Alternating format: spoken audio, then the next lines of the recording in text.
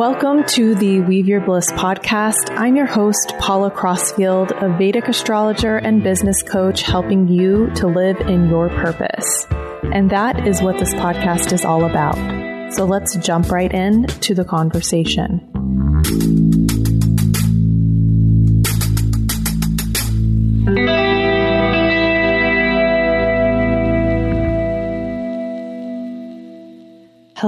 Hello, my friends. Welcome to this episode of the Weave Your Bliss podcast. I am so excited that you're here, and I'm looking forward so much to sharing this episode with Dr. Giovanni Washington with you. So we had a juicy conversation about the Black goddesses and what they mean, goddess energy in general.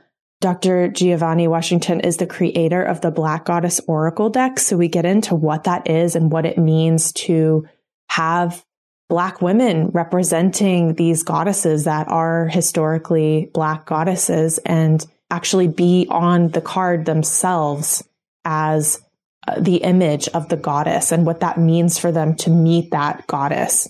So she's had over 1,000 decks sold, and it's the only oracle deck that features photos of Black women embodying the goddesses from Africa. So Dr. G also comes from a long line of educators, moonshine makers, and medicine women who took away pain even when rupture left them with only what was in the pantry. She's an intuitive healer with a special knack for recognizing the best version of you. She fervently believes you can reach the next level and stands at the threshold, gently supporting your migration from one plane to the next. When she's not talking with the ancestors, she's out hiking with her husband, son, and pup Pumpkin. So we had such a fun conversation. You can tell just from this bio that Giovanni is a magical person.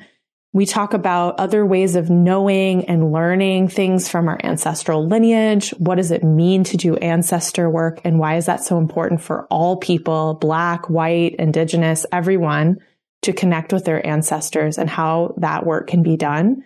We talk about colonialism and its legacy, what decolonial practices look like. And she gives us some differences between what anti-racist work is versus what decolonial work is. So if you don't know very much about that, this will be a very informative episode for you. Of course, you can get in touch with Dr. G at all the links in the show notes. So if you identify as a Black woman and you would like to be a part of this project, she's looking for all different body types, all different ages, different types of hair, everything. She'll tell you more in the episode, and you can also get directly in touch with her for this beautiful project, which is coming up very soon. So I hope you enjoy this episode. I, as always, love to hear from you. Please let me know if you have any feedback, comments, thoughts based on this episode, or if you have any recommendations for upcoming solo episodes, you can always email me, paula@weaveyourbliss.com. Hello, Giovanni. Welcome to the podcast. Thanks, Paula. Thanks for having me. Happy to be here. I'm so excited that you're here. So I wanted to jump in first and talk to you about your journey to this work that you do with the Black goddesses and like about your first encounter with them and what that was like for you. Oh, that's very interesting. Let me see. My first encounter with the Black goddesses was probably back in college. I went to a historically Black university, Florida A&M, Florida Agricultural and Mechanical University in Tallahassee, Florida, which in and of itself was a huge shock coming from Los Angeles, where I'd grown up, to this small, I wouldn't call it rural, but it's a very small town, city, where most of the population at the university was Black, which was also not my experience here in Los Angeles. But there was definitely a big segment of the population that practiced African indigenous spiritualities, and they were Ifa practitioners. I actually met the American king, the American Yoruba king. There's a Yoruba village in Beaufort, South Carolina, where they practice the traditional religion as it comes out of Nigeria. And there are adherents all across the country. They're in Cuba, they're in Brazil, they're in Haiti, but they're also in the United States. And so my first encounter was probably with Yemaya or Oshun, who are Yemaya is the goddess of the ocean, the mother of the ocean. And Oshun is the mother of the sweet waters and of art and of beauty and of love. And in my very first reading in that tradition, I was told that the women are the goddesses that had my head were Oshun and Yemaya actually flipping back and forth. Like they took turns depending on what was happening in my life. So that was my very first, I haven't thought about that in a long time. That was my very first encounter with the Black goddesses. And so what led you to this in the first place? Did you have a very strong spiritual life as a child, or was this something that came later? I think I would consider it a strong religious life. I don't know that I would consider it a strong spiritual life, but my parents are definitely churchgoers. My mother was raised Catholic and went to Catholic school from kindergarten through 12th grade. My father was raised Baptist, and they couldn't stand each other's churches. So we actually were raised Methodist. And that's where we went. I mean, I think I even won an award one year. Like I knew the most Bible verses. And then there was another year that I went every single Sunday to church for the whole year. Like I was the only member in the entire congregation. Even my parents didn't go. Like I would make them take me to church. So I was definitely maybe always seeking comfort from religion or from spirituality. But then about 16, I was like, wait a minute, the hypocrisy just starts to shine through. And I was like, this doesn't make sense. And what do you mean?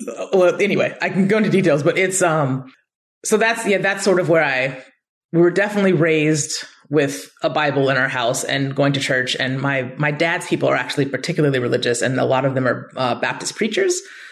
So, from Texas. So we definitely come from people who believe. I'll put it that way. People who believe. So tell us a little more about the Black goddesses and why you think they hold so much potential for healing, especially for Black women. Oh, I love this question. I just wrote an email about this, a newsletter. I think the Black goddesses have a lot of potential for healing, not just for Black women.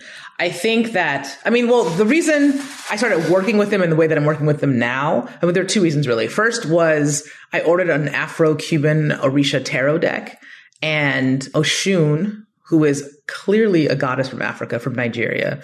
And she's taken other manifestations in Brazil and in Cuba, as Ifa traveled through the transatlantic trade of enslaved Africans. She has shown up in other places. But in this deck, she was white.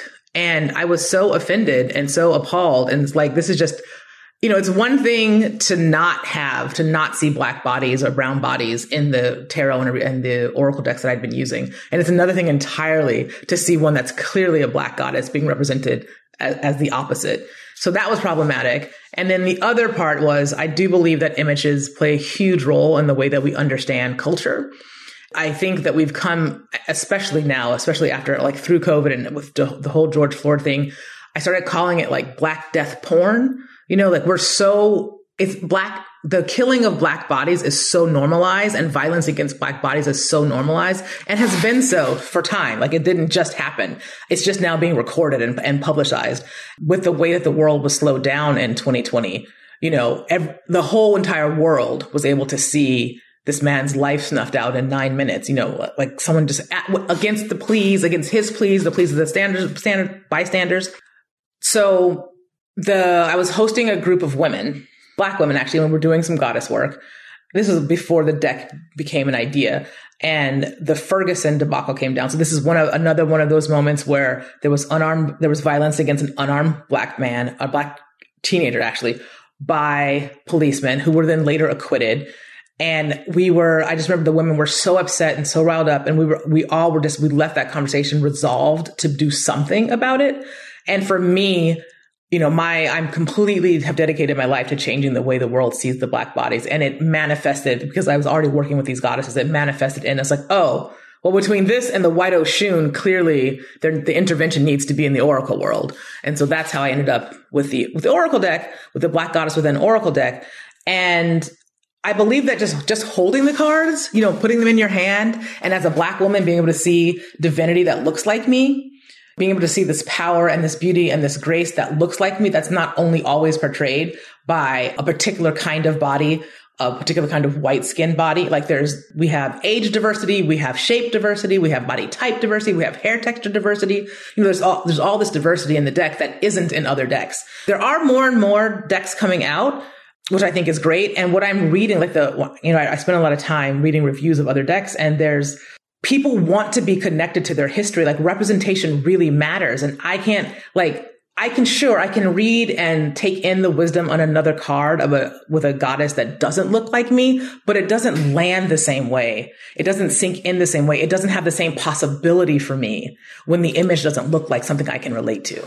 Yeah. And I also want to just say for our listeners that may have not seen the deck, maybe just hearing about this, that these are actual images that you had Black women dress up as the goddesses. So they're actually representations of real women, but dressed up as the goddess. So it's not a drawing, So I want to be really clear that like what you're saying about representation is that these are actual women. Actual women. They're photographs of women that are transported to their locations of origin and through the technology of Photoshop.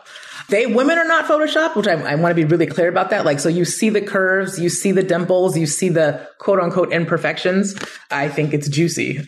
These are real women. They're real women. So I'll talk about that. We're making another deck, but I'll talk about that in a moment. So I think that it's healing for Black women in that way. I think it reconnects not just Black women, but I think all people. It reconnects all people to sort of the lost histories, the histories that were lost in the Middle Passage. We were ripped from the cultural information, the stories, the wisdom, the knowledge, all of that was in those cultures that we were taken away from when we were pulled from as people who were enslaved and they were forcibly removed from those lands. I literally, in my head, I see like a thread and a needle, like we're stitching up just a little piece. It's not everything we've lost, but it's a piece. It's a connection. It's a ribbon. It's a through line that I think really informs our wholeness, and your lives are different. You behave differently. You move differently through the world when you're coming from a place of wholeness, which to me is all that healing is about. So I think it's healing for Black women in that way and for Black people. And I think it's healing for everyone else. Again, I think there's a lot of ways it's healing for other people, but I think that white people also need to see that divinity has this potential, that divinity can be like this, that power and beauty and grace also can be manifest in Black bodies. There's a quote. It's an African proverb. It's like if you educate a woman, you change a nation. It's something that's a bad synopsis, but as a white woman have access to spaces I don't have access to, right? They have access to other white women, to other white families. And if they can take that information back, if they can share this information with other people, the ripples go out much faster, much further. And so in that way, I think it also creates a healing because we are all impacted by the ravages of colonialism. None of us is exempt, no matter who you are, no matter what you are, no matter how you got here. Like none of us is exempt from colonialism. And so I think this it's a healing intervention. Thank you so much for sharing all of that. And I think this is why I was so moved by your work originally, is when you were talking about that ancestor piece and how we do recover those storylines, even when things have been basically demolished through the colonial process. When you started talking about that, I was like immediately drawn in as a woman who has Indigenous blood, to the fact that I don't have a connection to that lineage. The last person died when I was 7 years old that could tell me some stories, and they weren't passed on to my mother and her sisters. There was a lot of shame. There was a lot of there's layers on top of what it means to have that. So I've been very curious about how to recover those stories for myself. Being a white passing person, I have a lot of privilege, that is different. And I totally recognize that. But when you started talking about that, I was like, I've been thinking about how do we recover those ways? And a lot of the ways in the Native tradition is nonlinear. And it's like, how do we explore those things, not through the head, but through the heart, through the body, So that really spoke to me about what you've talked about and what you've shared around this just now. 100%. And I feel really compelled to say this right now. I think that there are many ways of knowing. And I think somewhere I've written about dreams or DNA, they're equally important, right? Like, sure, your DNA can tell you where you came from. It's getting smarter, and they're getting smarter about it. And they can now pinpoint villages, where people came from, where African Americans came from. But my grandmothers, and I mean, not just my grandmother, but the women who came before her, they speak to me in my dreams. And that information is just as valid as the spit test from any of the websites. I think, and there are other ways of knowing. When I was in African dance class, I've been doing African dance for probably 25 years at this point. And for the first 10 years, I would often hear songs being sung in class. I mean, to the point where I would look around and try to find people who were singing, and there was no one singing in class. And like at the time, I may have thought I was a little off, out of my mind. But as I've gotten older and matured and done more of this work, I'm like, oh, wait a minute. That was information. That was a legitimate song that went with that rhythm, that was serving some sort of healing purpose. The fact that no one else heard it didn't mean that it wasn't happening, because I wasn't in a dream state. I was very much in the class, sweating, feeling the rhythm. I think that experience is not unique. I think we can all tap in to those kinds of things, that kind of information. Absolutely. So my point is other ways of knowing. That was my point. Yeah. And also just, finding ways of connecting. Like for me, my husband has been very involved in Lakota ways, and my background is Cherokee, but Lakota ways are the way that I can tap into that indigenous worldview. I've also spent a lot of time in India, which has this kind of old ancient wisdom that is still living. It's still being practiced, and tapping into that also helped me, even though it's not the same thing. For those of you out there who are listening, who are like wanting to get reconnected, could you talk a little bit more about the work you do around connecting people back to their ancestors? Because also just to say, like, white people have ancestors too. And I think we all just have been put into this melting pot, because I also have white in me. So I can say we for all of these things, but it can be very confusing, because I think we, as a nation that has mostly white people in it, we can assume that like we're just one thing and that's okay. And I think that causes people to oppress other people when they don't know what their roots are. So maybe you can share a little bit about that. So the term white is really interesting, in that at some point it became a catch-all and it became a haven. Like if I don't have to be Irish or Polish or Jewish, whatever the ethnicity of the day that was being ridiculed, if I can be white and leave all of that behind, it was, in many cases, I think it was a deliberate forgetting. And then so that we can be part of this ruling class. But the reality is, people are Polish, people are, Eastern European, they are Italian, they are Irish, they are all of these things. And at some point, we all have indigenous roots. I feel like I need to be careful and really clear when I say the word indigenous, to not conflate it with the political term that is, used, or in the political way in which Native Americans use it now, which I think is completely legitimate. And also, we all have roots. We all come from somewhere. And in many cases, especially Americans, I think we have to do a little work. I think we have to go a little farther. We have to ask some questions. And we also have access to a lot of data at this point. And I think the search needs to happen on both sides. In terms of how I work with people, people come to me when they're at a crossroads, or when they've tried everything else. They've tried therapy, they've tried coaching, they've tried, all the things. Sometimes people have a very clear sense that something is going on ancestrally, that they can't necessarily explain it except to say there's something going on in my roots or in my lines, my ancestral lineages. Sometimes people are repeating the same patterns that in their family, or they're stuck in a cycle that they can't seem to explain. Like, I keep doing the same thing over and over again. And so when people come to me, we do utilize as many methodologies as we need to. So I'm a big believer in dreams and tracking your dreams. I also believe that if people are willing, getting their DNA done is useful. I don't think it's the only thing, and I don't think we don't privilege it, but it's certainly useful.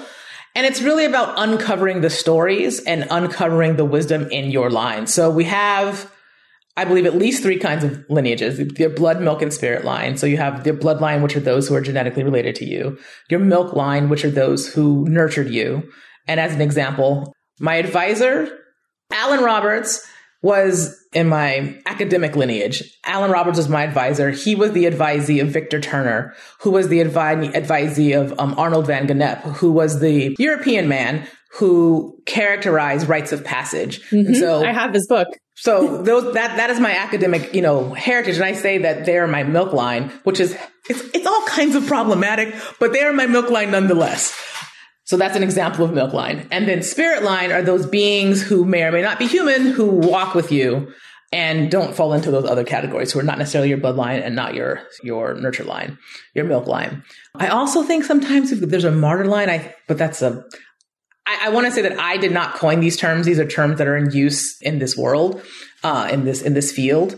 But I also think that there's a line of people who like die for a cause, and they're martyr themselves or they are martyred. And I think that's really important to recognize. So, okay, the 4 lines: blood, milk, spirit, martyr. And this is also mirrored in genealogy work. Like my genealogist I work with says, you got to pick one line. Like you can't search all the lines at once. It's just, I mean, you can, but you're going to go crazy, right? It's just too much information. You get lost, and it's exponential. Like the further you go back, the more and more ancestors you have. You go back 4 generations. There's, how many people? 5 generations. It doubles. So I don't know I think it more than doubles. Anyhow, we pick a line in one of those lineages, and then we go back and we get the stories. So I feel like it's easier to give you an example. I worked with a client whose father was much older than her mother and died very early in her life. And then her mother also died. And so she was raised by family members, and she didn't really know anything about her father's side. And I helped her actually locate her father's burial ground, which she couldn't figure it out, but we located where he was buried. And then we put her I got her in contact with some of her father's like nieces and nephews. And so now she has a daily conversation with her father's side of her family that she had never had it. And she's a 50-year-old woman, but there's been this hole in her, all this time. And sometimes a little difficult to talk about the stories without going so much into detail. It's kind of hard to explain what I do. So I'm like, what do I do? So I'm curious, like, what does this ancestor work do? And why do you think it's so necessary? Like, we kind of have talked about it, but let's like hit the nail on the head. Like for those who are listening who may be like, ooh, I want to do that. The clearest example I can give you, I think the hard thing about ancestor work is that it's kind of never finished, right? Mm-hmm. There's never like, okay, this is wrapped up in a bow. I think you get to plateaus and then you get some more information, you keep going. And people bandy the term about quite a lot: ancestral healing, ancestral work. I actually call what I do ancestral restoration, because I think that there's this piece of poetry, like there's like a poetic approach to it. And as an example, you asked me how I got into the Black Goddess work, but how I got into the ancestor work really was when I was 2 years old. My mother had triplets. They were born 6 months early. So this is 1977. 2 of them died within like 6 hours. And then my third brother, he was actually the second one to be born, but he lived until he was like 38. And for really all of my life, I can count like 3 times we had conversations about these other 2 brothers. And about 5 years ago, I got a bee in my bonnet. Like I don't understand where it came from, but I do understand, or I do believe that when the ancestors talk to you, there's an urgency with which they talk to you. And it was very clear to me that I needed to go find them. And I talked to my mom about it. Her perspective was, I baptized them. I sent them on their way. They're fine. Like I'm good. Like she was whole about it. I was not. I was the one who didn't. I was like, I got to find them.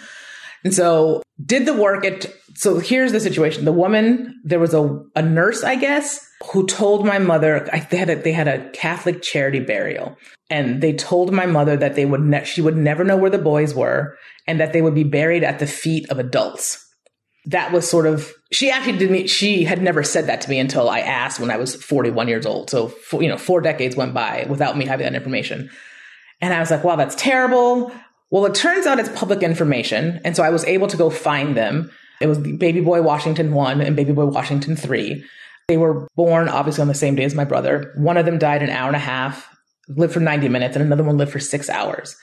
And then I'm looking at the death certificate. I realized that the burial places, the cemetery is on the death certificate. So I called them. I won't go into all the detail, but I found them. I was going to go into all the detail, but I found them. And it actually took me longer at the cemetery to actually locate them than it took me to get the certificate and actually be like, oh, well, here's where they are. So in the end, so we found them. My mother and my aunt and I went to the cemetery. We actually located where they are. They are marked. They're buried in an unmarked grave. They're buried in a box together. They're not at the feet of adults. And they're buried over 2 other infants. So they got 4 infants in one plot, I guess. And which is how they bury babies. But who knew? I didn't know these things. We then that evening had a naming ceremony. We pulled our community together. My mother had chosen names for them. So we named them, and then we actually got their names changed on their birth certificate and on their death certificates. So they're literally changed in the record now. And here's the restoration. Yes, that was definitely for my family, for my brothers. but it was also on behalf of all the Africans who didn't make it across the Middle Passage, for all the African and African Americans who died without ceremony and were buried without ceremony on this, on all these shores, all the shores of the Americas, and on all the islands. And that's what I mean by ancestral restoration. So when you go and you are making the restoration, when you're, I don't want to say making it right, because that I didn't make my brothers die. Like it's not a right that I committed, or wrong that I committed. But there was definitely a hole in me. There was something that was not sitting right with me. And they wanted to be found, and they wanted to be honored, and they wanted to be on the altar, and they wanted to be named. Mm-hmm. And then in a council we were having, we realized, or someone brought up, like, this is not just for them. This is for all of these other folks too. Yeah. Right. And so that is the ancestor work that I do. That is the kind of ancestral work that I do. That's so beautiful. Thank you so much for sharing that. It's really powerful.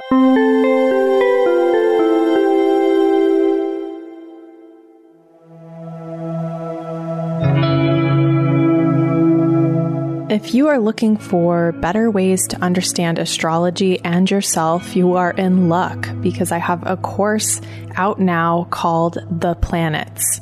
And it goes in depth into the stories of the planets, their characteristics, how we can have a relationship with them, how they may afflict us, and what to do about it.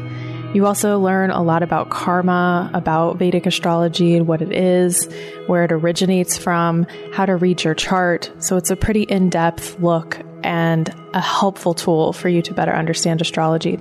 If you'd like to learn more, you can go to weaveyourbliss.teachable.com. You'll see the planets there, and you can click through and learn more.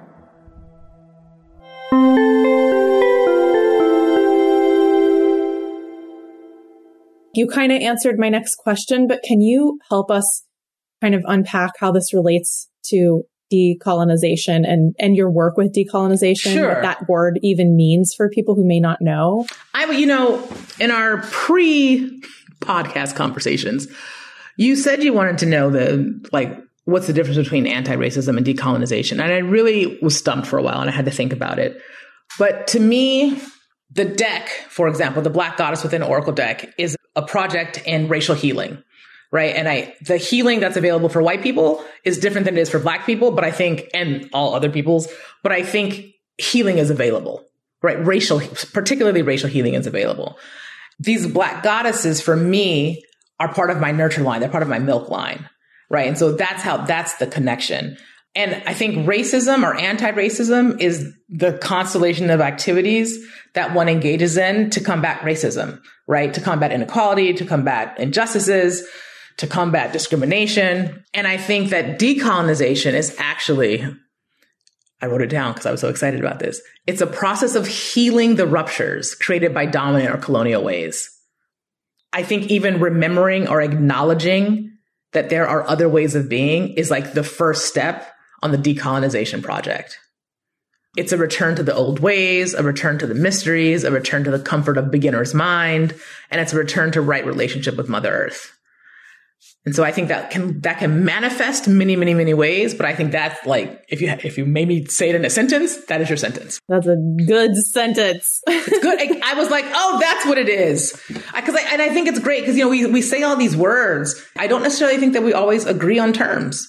And so it's really important to know what you mean, or what I mean when I'm saying. It's important that you know what I mean when I say decolonization, just like it's important that I know what you mean when you say decolonization. And I feel like that's the part of the decolonization practice, is to be more transparent, to reveal these systems as they're happening, how they affect us, like perfectionism and scarcity thinking, like all these things that have us kind of tied up, to start to pull those things apart by admitting that they're actually happening and get into the terms. What are we talking about? Well, thank you so much for explaining that. And I want to kind of wax poetic a little bit about your chart, because just hearing you talk, you have Venus in your first house. And so Venus is that goddess energy. It's that beauty, that juiciness, and what's interesting about your Venus is it's being aspected by the super strong Mars that's right in the top of the sky in your 10th house. So you are on a mission, and it involves bodies, and it involves the mystery, and it involves transformation, there's that combination is just like, it's like on fire. So I think that's such a beautiful thing. And you've been in your Venus period now for, let's see here, since you were 30. So there's this like, coming home to the goddess in this very powerful way. Also, when you were talking about like receiving messages and like things that are not part of this material plane per se, that are valued, like you have this super strong Jupiter in the 12th and it's with your sun. So you have this essential knowing that stuff is valid.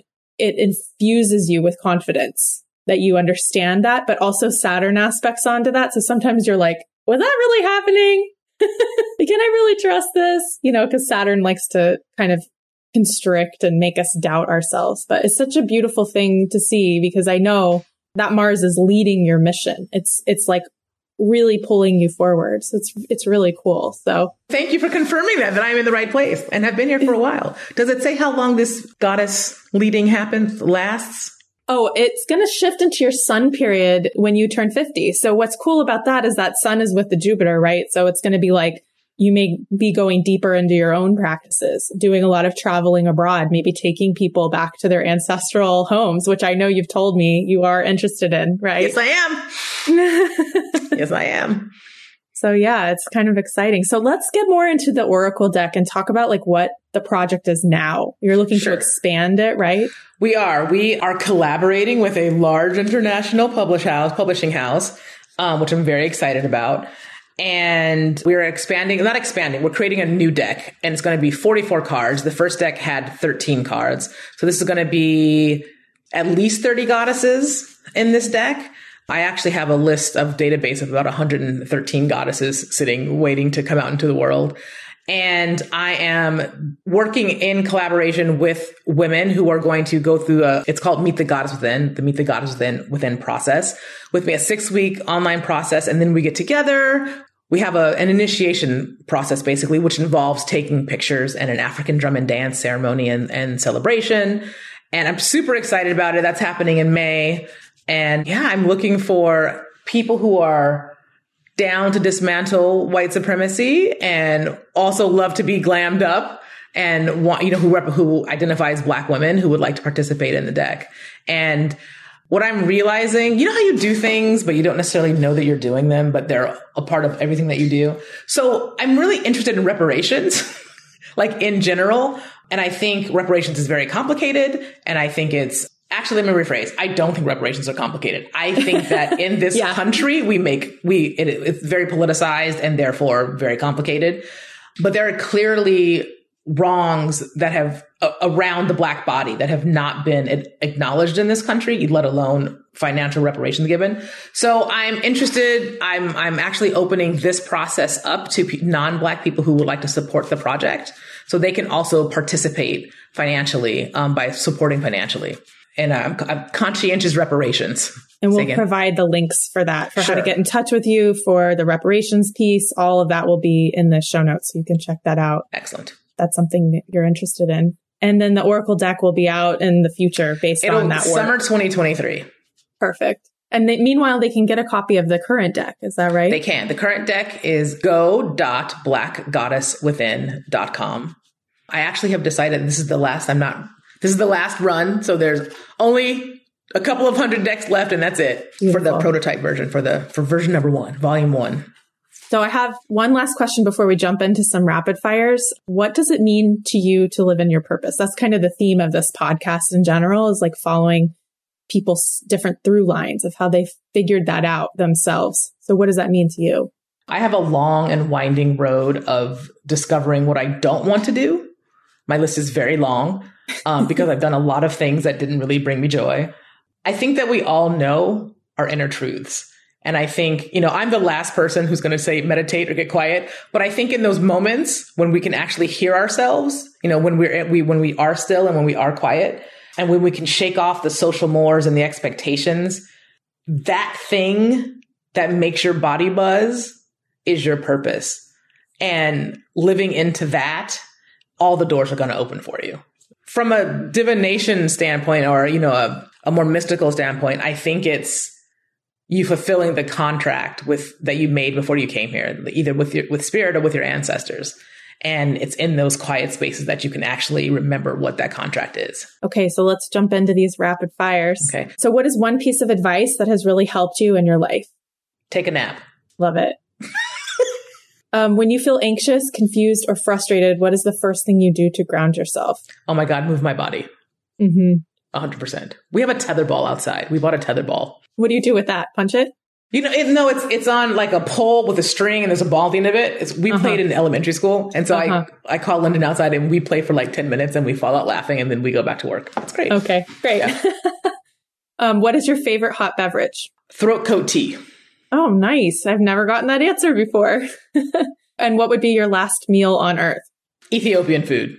Oh, I love that. Oh my gosh. I haven't had that in so long. Specifically Yebig tibs. I like lamb tibs or the fish tibs or the beef tibs. Any of the tibs. Do you have a morning routine? And if so, what part is non-negotiable for you? I don't really have a morning routine. It typically involves getting my kid together and going to school. I mean, that's the routine, but there's not a lot of time for me in the morning. I really enjoy walking my dog in the morning. And now that I'm not doing it because of dropping kid off, my husband's doing it. I'm doing it anyway. I realize I really miss it. There's the dog walking. There's something that happens it's moving, it's thinking, it's breathing, it's looking at the clean, the clear sky, all of those things. You're sort of listening to the birds. If I could make that non-negotiable, I would. Awesome. So tell us about a person who inspires you and why. Oh. And you might need to tell us your favorite Black goddess as well, or one that you're favoring right now. Well, I want to say Oprah, but I feel like I don't really have a good reason. Like my attraction to Oprah is that she keeps showing up in my dreams. I feel like she's talking. I mean, she's a mogul, she's multimedia, but that's not what attracts me. But there's something about her personality. Like she's comforting, she's smart, she's incisive, she's no nonsense, but she's also funny. She can laugh.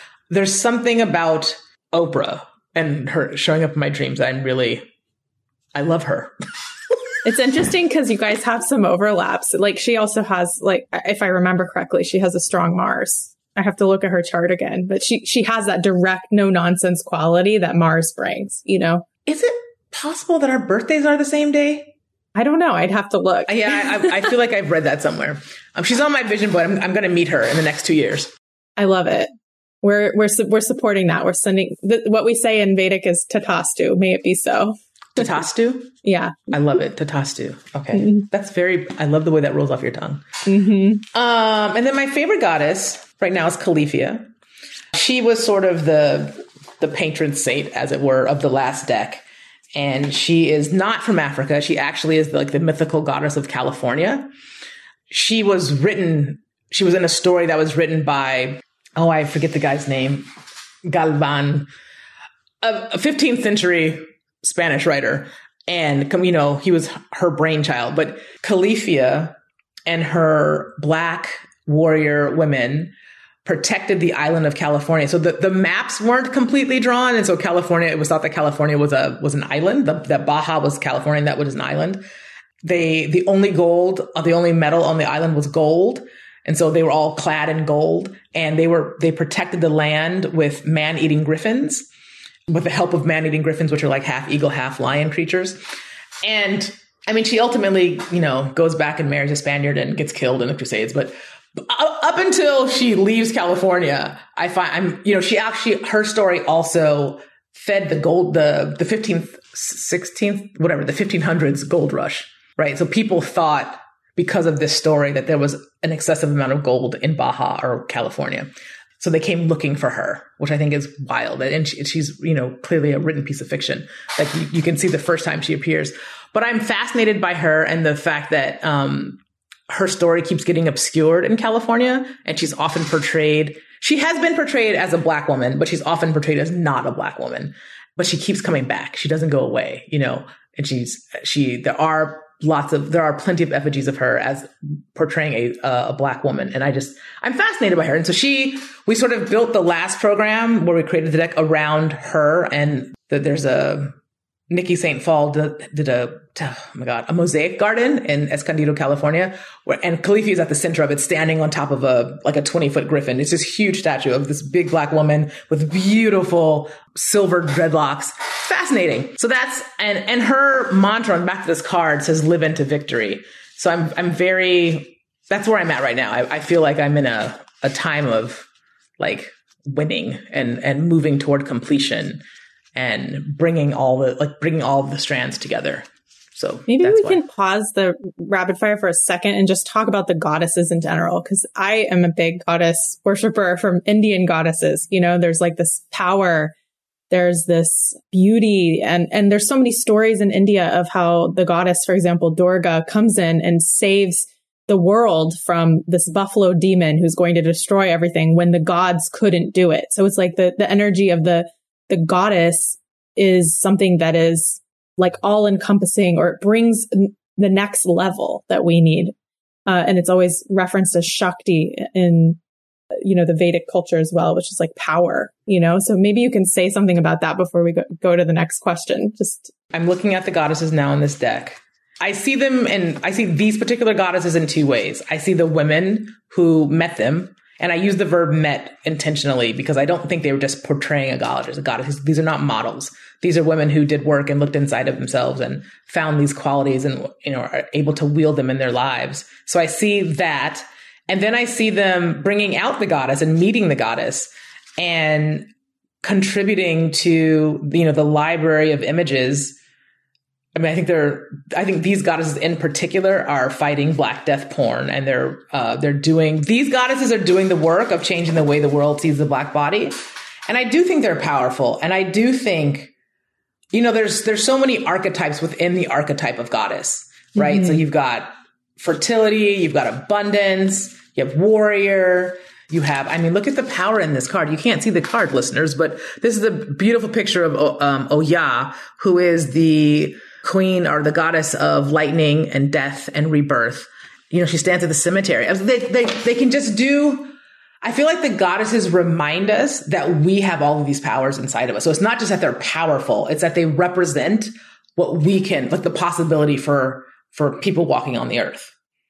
That's what I think the juiciness of the goddesses is. So well said. Thank you, Giovanni. So next question, something that people might not know about you. My favorite thing to do in the world is river raft. And I have river rafted the Nile. Awesome. Yeah, before they dammed it. It was pretty in 1999, I think, when that was. Maybe 1997, during my first trip to Africa in Uganda. It was phenomenal. They rate rivers according to the rapids, which are generally caused by rocks. Well, the Nile is so powerful, it's all hydraulic pressure. It's just water. The rapids are not caused by rocks. They're caused by dips in the land and a shit ton of water. Mm-hmm. So what are you reading right now, or a book that you would recommend to our audience, maybe about the topics we talked about? I keep my stack of books right now is ridiculous, and I have banned myself from buying any more books. And then I bought a book. Same. It's ridiculous. I've got Abiola Abrams' book that just came out recently on the African goddess initiation.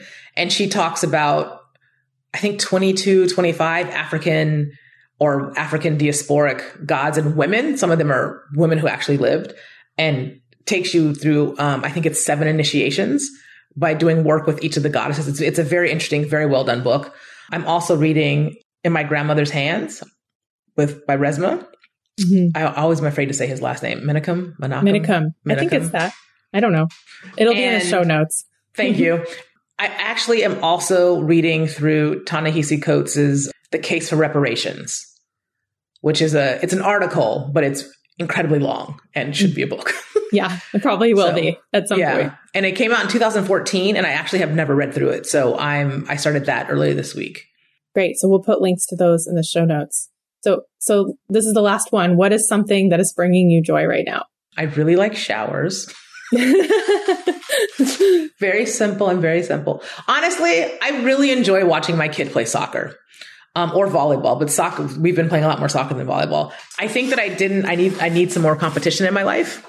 And I know that's probably not like a really wonderful PC thing to say, but there's something about watching my kid like body check another kid and make a goal. Like, it's really exciting. I really love to see him, like, to see his joy makes me joyful. You know, we were at a volleyball tournament last week or a couple weeks ago.